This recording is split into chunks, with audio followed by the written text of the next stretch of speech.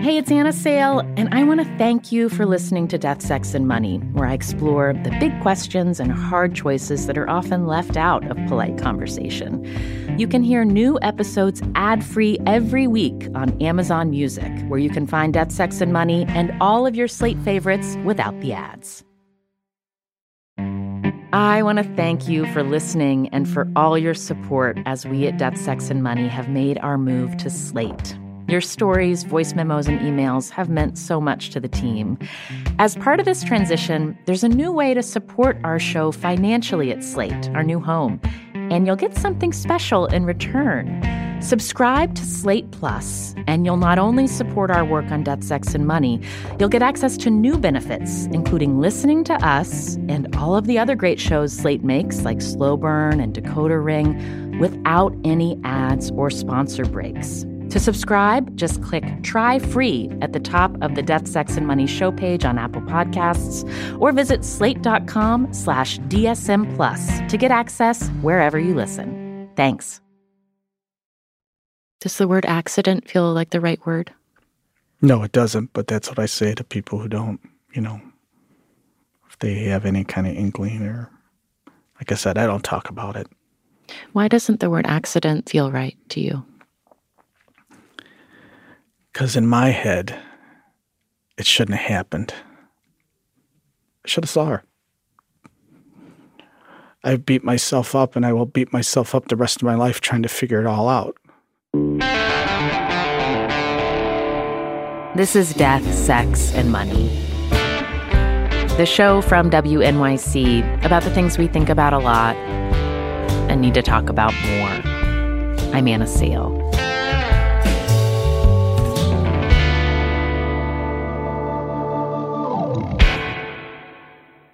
John Vargas is 56. He lives in Chicago and works for a utility company there. And I've worked for them for 34 years, 23 of them as a underground person. I worked in manholes, splicing cables, lead cables. And then I was a crew leader leading the crew. And then in 2007, I took the foreman position. Nearly 5 years ago, one Saturday morning, towards the end of January, he reported in for work. I'd gotten the crews off that morning.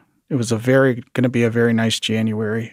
I say that because you give out a message in the morning, and the message was, hey, it's going to be a nice day, guys. We drive big trucks. The guys drive big crew trucks, bucket trucks, whatever you want to call them, line trucks. So you remind them, hey, it's going to be a nice day today, unusual for January. People are going to be out and about. People are going to be walking. Just be aware you're driving. Be careful. John spent the morning driving around in his truck, talking with other foremen on the phone, checking in on his various work sites. Around lunchtime, he stopped off at his house to make a sandwich to eat in his truck, and then started driving back towards the office. He got to an intersection across from a local restaurant, and he put his blinker on. And I had the green light. I'd seen the arrow. Got into the turn lane to make a left-hand turn to go west. As I made the turn, obviously I was slowing down, and something caught my attention. I looked to the right, still turning to the left. And when I looked back, as I was in the turn, pretty much getting ready to go straight, there was someone, a woman, older woman, and I was like, oh, shit. And I hit the brakes, and the truck bumped her. I wasn't going that fast, obviously, but I bumped her enough that she fell, away from the truck. And I jumped out, and there was two men standing there. And the guy, I remember him looking at me saying, oh, dude, I was trying to get your attention. She wasn't paying attention. She was on her phone. She wasn't paying attention. And then everything had clicked in. I ran to my truck. I got the first aid kit. There was already a couple people behind, kneeling down by the elderly woman. And that was it. I remember talking to her and comforting her, telling her it was going to be okay. And then the paramedics showed up, and people started asking me questions. I kind of don't remember what they were asking me. The paramedic did ask me, are you okay? I said, yes. My right hand, which You don't even think about it. My right hand was covered in blood. And bear with me a minute because I can feel that coldness as I remember it that day. You feel it now. And he asked if that was my blood, and I said, no, that's not my blood. I'm fine. He got me a towel, and that was it. All these people were showing up, and I was questioned by the police and told them what happened. And some other people approached me.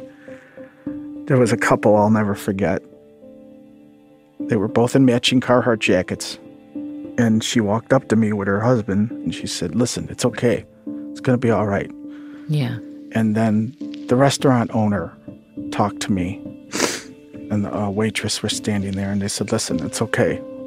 And it's a terrible corner in that town for accidents. But all this stuff was swirling around me.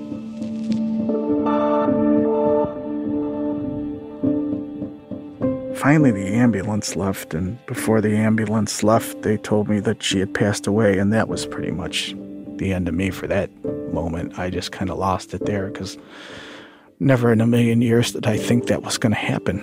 Yeah. You know, I just believed it was going to be okay, and that was it. And it never occurred to me that that was going to be the outcome. How do you think back on it? It's so many people, when they were trying to comfort you, the thing that they told you was it's going to be okay. How do you think back on that? I mean, it's comforting, but it doesn't matter, because in my mind and in my head, I'm better than that. And why didn't I see her? And I will go to my grave questioning myself for that. You know what I mean? Yeah. No matter what.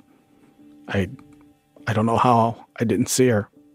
I knew it was an empty intersection. There were no cars. I mean, I saw everything. Did I scan too fast? Did I look away? Shouldn't I not have looked away? Why didn't I eat at home? Why didn't I stop and see that crew? What could I have done to offset the time that I wasn't there at that moment? That's what I live with. And John is far from the only one. Accidental injuries are the fourth leading cause of death in the United States. Nearly 200,000 people die every year from overdoses, fires, unintentional gun discharges, falls, and car crashes. And in some of those accidental deaths, the person who caused them survives. The kids were attempting to cross the road from their bus stop to the bus that was on the other side of the road when they were hit by a Dodge 2500 pickup collided with a group of motorcycle riders from the Jarheads Motorcycle Club on that two-lane highway in Randall. An apparent accidental shooting of a woman on a New Mexico movie set. Improperly disposed smoking materials are to blame. 2 people are dead. Teens were handling a shotgun when it suddenly fell, knocked off an appliance inside the garage, and discharged, hitting the victim.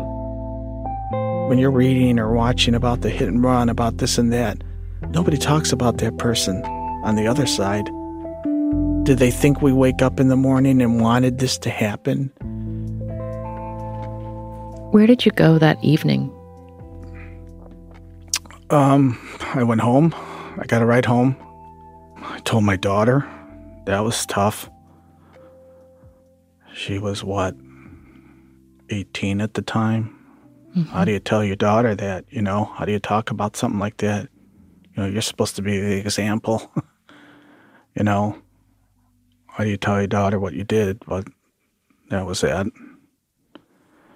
think I told my mom, and then later that night, I went out with a handful of friends just to, you know, it was a distraction. You know what I mean? Uh-huh. Did they all know what had happened? Yes. Yes. It was kind of a, you know, they were rallying behind me, and it was going to be okay, and, you know, support. Where'd you go together? I think we went to a Mexican restaurant and had drinks and conversation, and it was nice, but I wasn't there mentally. Yeah. I was still at that scene. I was still trying to help that woman in my head, you know? Yeah. And the whole outcome, it was just shock. was just shock. You're just going through the motions, you know? After his accident, John was not charged with the crime. He signed some forms for his company, and that was it. He believes there was a settlement with the family of the woman who died. And not long after, he returned to work. But John didn't feel absolved of anything. Of all the things that I've been through, divorces, losses of family, you name it. Everybody goes through stuff. And you just deal with it and you go on. But this I knew I couldn't do this. I knew right away I couldn't do this, and I had to do something. I didn't know what, but I had to do something. I called my doctor. I told her what happened, and she referred me to a psychiatrist.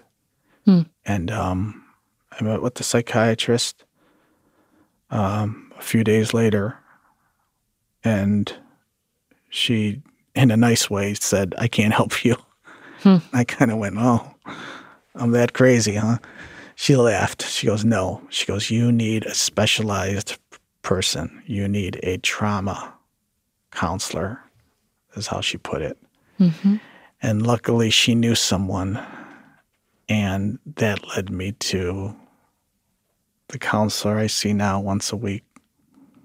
Was it hard for you to ask for help, or you felt like this is just what I need right now? It was hard. It was hard to talk about, obviously. Here I am, what was I at the time, 51, 52. Just, this doesn't happen to me, this doesn't happen. This can't be happening. But I knew something. I had to do something because there was no way. I was experiencing and feeling things that I had never felt before in my life. Sleeping, went to bed that night. It was there. I couldn't fall asleep. I was afraid to go to sleep because I kept seeing it. My body was reacting weird. I was twitching. I was seeing things come at me. Mm-hmm. It was like a living nightmare. Yeah. The coldness that I talked about on my right hand, that wouldn't go away. I mean, my hand was cold. I kept wearing a glove, and everyone thought it was weird. It wouldn't go away. It was the weirdest thing. It was so cold. Therapy helped John a lot. He also started meditating, but he still felt isolated and hadn't found anyone else who'd been through what he had. There's nowhere for us to go. You can walk into any place, in any town, any city. There's an Alcoholics Anonymous. There's a Smokers Anonymous. We're like a bunch of, I described it as like the Scarlet Letter. We all have our Scarlet Letter, but we don't know we're out there, and we don't know how to meet, and we don't know how to comfort each other, and we don't know because there's nothing that leads us to each other. Coming up, John finds someone who knows what he's going through, a whole community of people. You feel so alone when this happens, and in all fairness, we tend to isolate ourselves.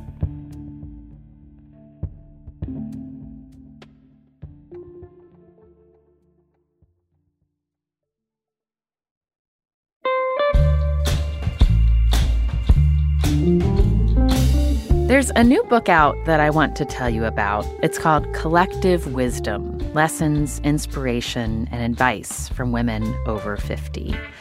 I thought you'd like it because flipping through its beautiful photographs and stories made me feel connected, inspired, and like I was meeting a cousin or something of Death, Sex, and Money.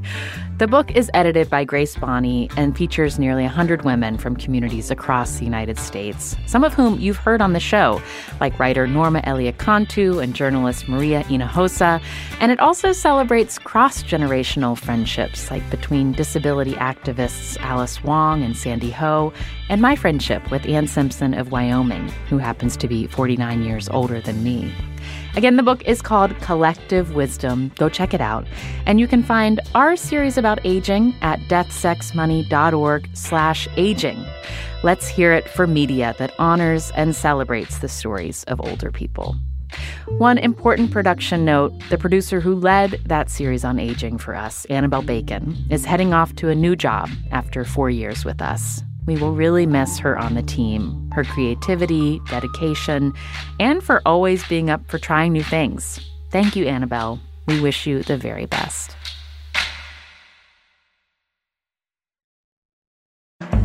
This episode is brought to you by Fail Better, David Duchovny's new podcast with Limonada Media. On Fail Better, David, who has experienced both low and high-profile failures throughout his life, explores the vast world of failure, how it holds us back, propels us forward, and ultimately shapes our lives. Each week, he will chat with guests like Ben Stiller, Bette Midler, and more about how our perceived failures have actually been our biggest catalysts for growth, revelation, and even healing. Through these conversations, he hopes listeners can learn how to embrace the opportunity of failure and fail better together. Fail Better is out now wherever you get your podcasts.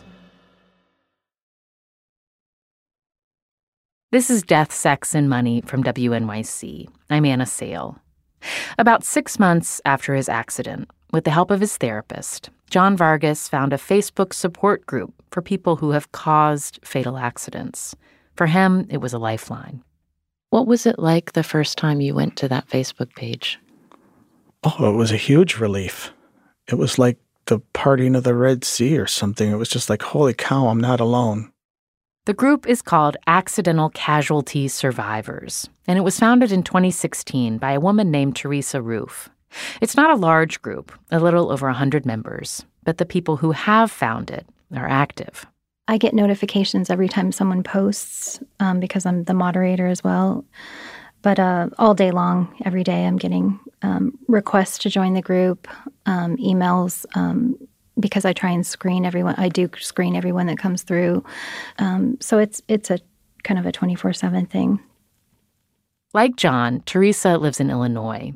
In 2012, she was 42 and driving home from work when she came around a sharp corner.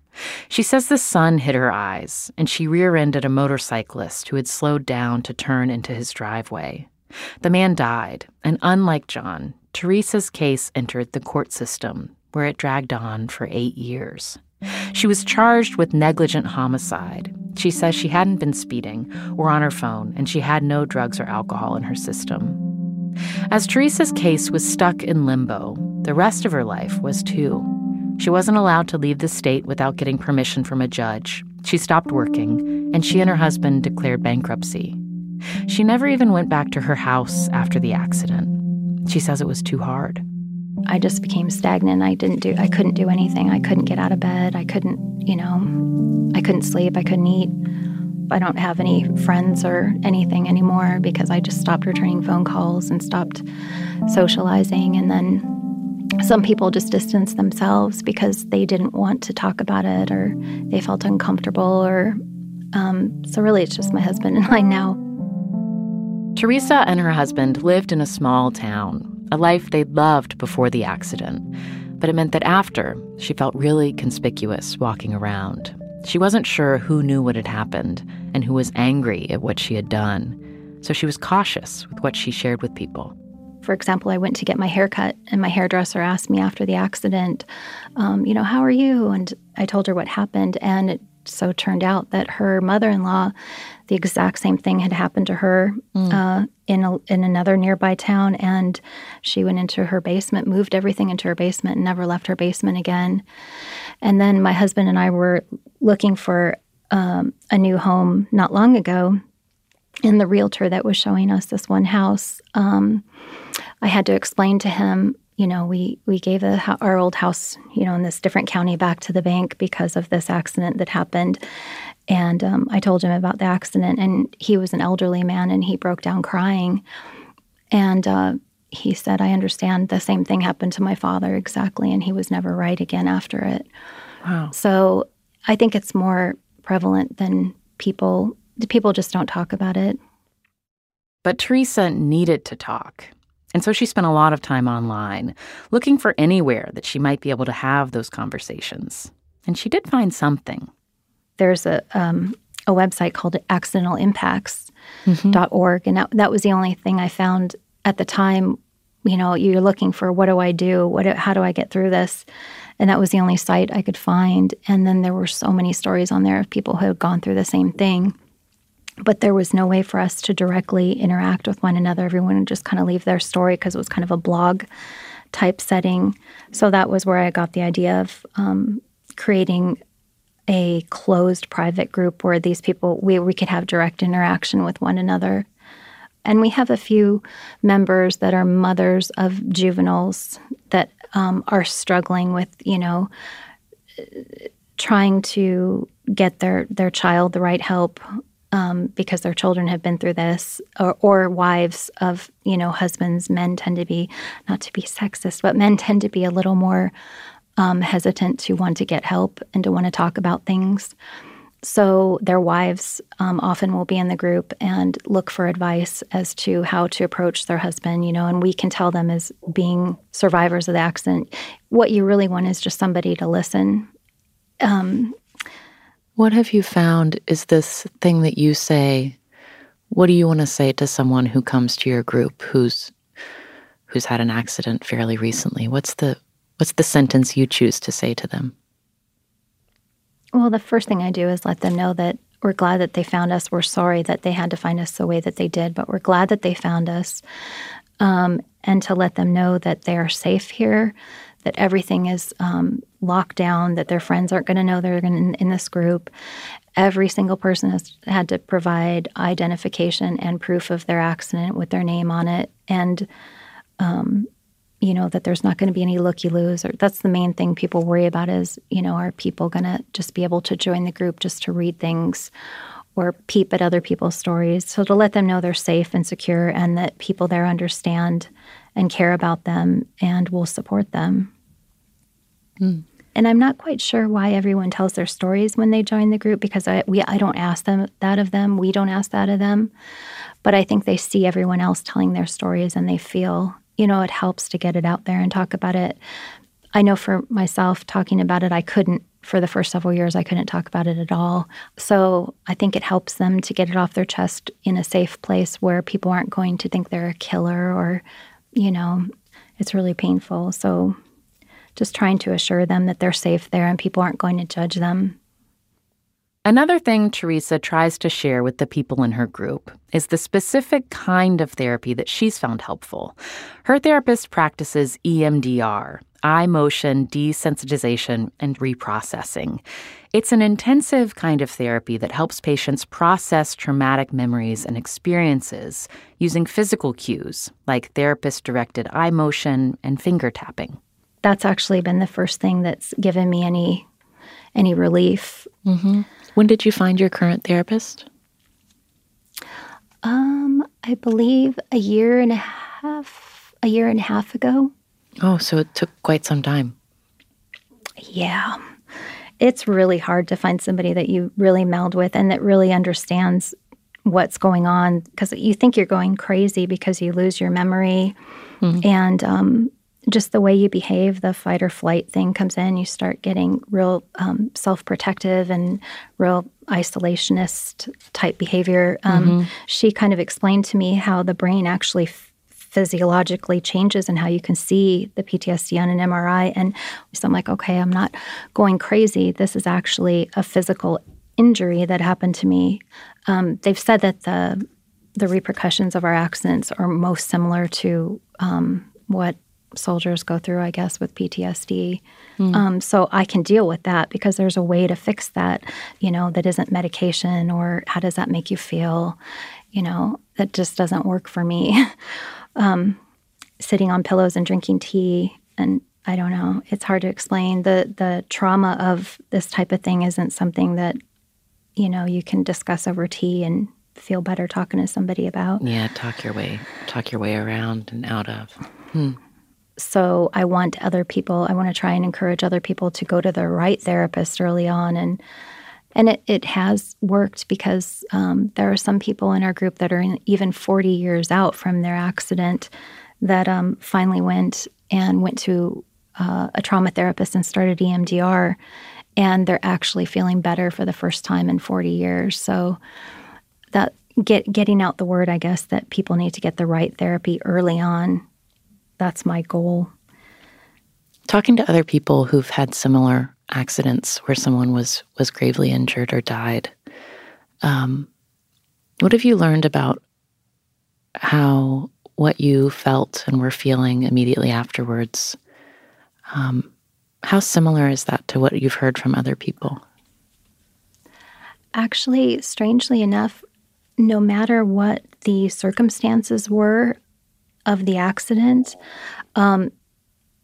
we all suffer the exact same. We all go through the exact identical responses. We all have the depression, the survivor's guilt, the anxiety, the what they call, I guess, moral injury. You feel like you've done something completely against your moral character and that you'll never be able to rectify it and you'll never be good again. And whether someone is culpable or not, it seems like we all go through the exact same things: the isolation, the not wanting to talk to anybody, the not wanting to socialize, the exact same things. And when I first heard moral injury, I'm like, oh, that's what it is. That's exactly how I feel. Like nothing I can ever do will ever make me a good person again.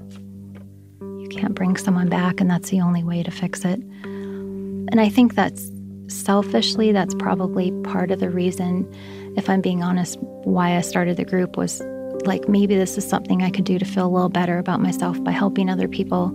I can feel a little selfishly. It helps me too, you know? John told me that more than 4 years after his accident, he still checks the Facebook group regularly. It feels like a haven from the rest of the world. He's shared his own story there, and he'll frequently respond to other members when they post something. Usually once a day I'll go over there just to see what's going on, because that's my support, you know. That's where you get comfort. When something hits me, you know, I'll say it and I'll share it, you know. And sometimes I'll just write something supportive. Sometimes it'll just be a heart. I get it, you know. Those friends of yours who said, John, let's go to this Mexican place. We want to be with you tonight. We know you've had a really terrible thing happen. Have you continued to talk to them about it? No. A few of them have said, well, you know what? That was in the past. That's gone, you know. You got to move on. You got to do this. And you know what? I'm still friends with them, but I don't talk about it. I don't bring it up because they don't get it. They'll never get it. And there's no point to it. You know what I mean? It's just, I can sit here and talk to you about it. I can talk to that group about it. I can't talk to anyone else about it because they don't get it. And that would be the answer or reply we get. Well, you know, it's been a while, you know. They don't have any idea. So rather than get upset and get emotional, it's not worth it bringing it up. You know what I mean? Mm-hmm. Did you ever think about not going back to the same job? Yeah. I was asked, too, if I wanted to do something else, because a lot of our work is driving. Drive from one location to another, one problem to another. And yeah, it's a big part of my job. And I thought about it, and I said, no, this is all that I know.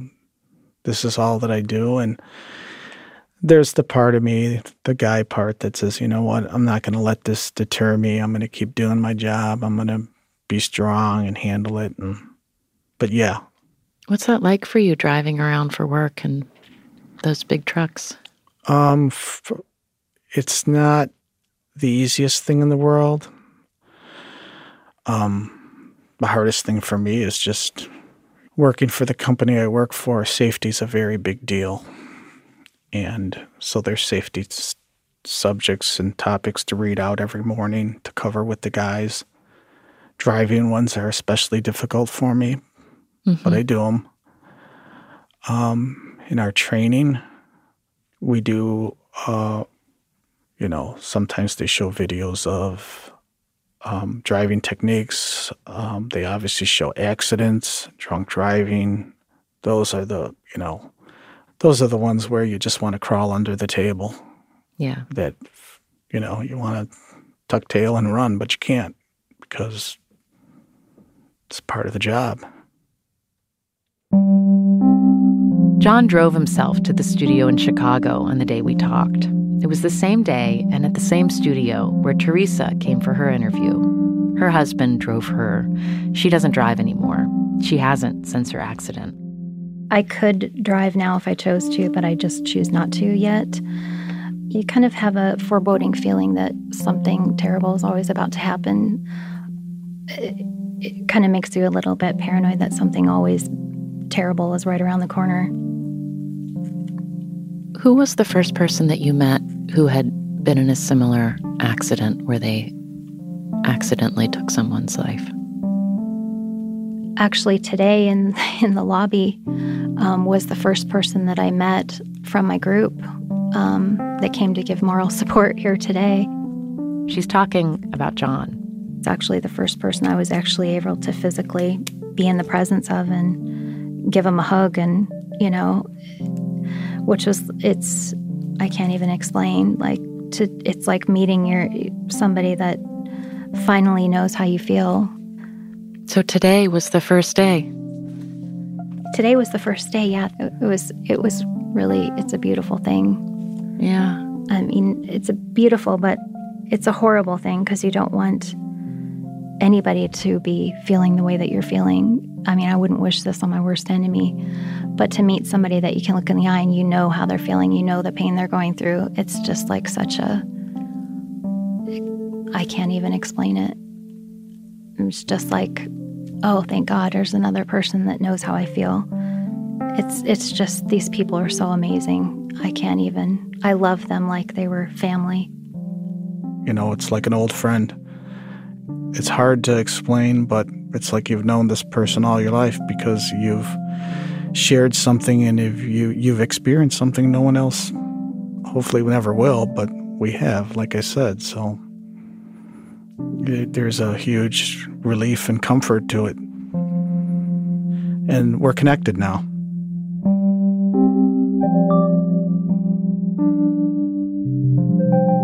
That's John Vargas and his friend, Teresa Roof. John continues to work for the utility company, and since we talked, Teresa's legal case was finally resolved. She struck a deal with the state's attorney and pled guilty to a single charge of reckless driving. She served 2 weeks in a county jail, performed 200 hours of community service, and is halfway through 2 years of probation. She and her husband just bought a house an hour away from their old town, and she says it feels like a fresh start. She still doesn't drive.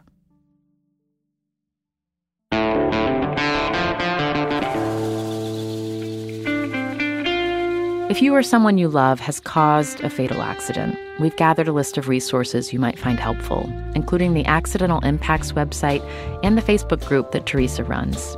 You can find all of that on the webpage for this episode at deathsexmoney.org. And you'll also find a link there to a wonderful 2017 article from The New Yorker about the experience of accidental death. It's by Alice Gregory, and it's called The Sorrow and Shame of the Accidental Killer.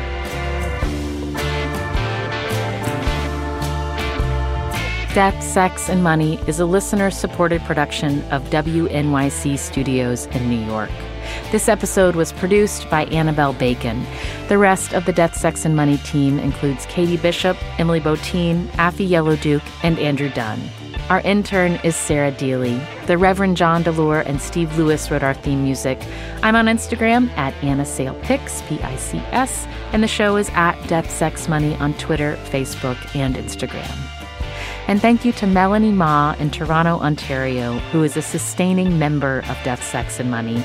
Join Melanie and support what we do here by going to deathsexmoney.org/donate. John told me that the anniversaries of his accident are always hard, but he tries to do some good on those days. The first year, he went to the restaurant by the intersection where the crash happened. He told the owner who he was, and she told him that the woman who died used to come in there every Saturday for lunch with a group of friends. So John gave her his credit card.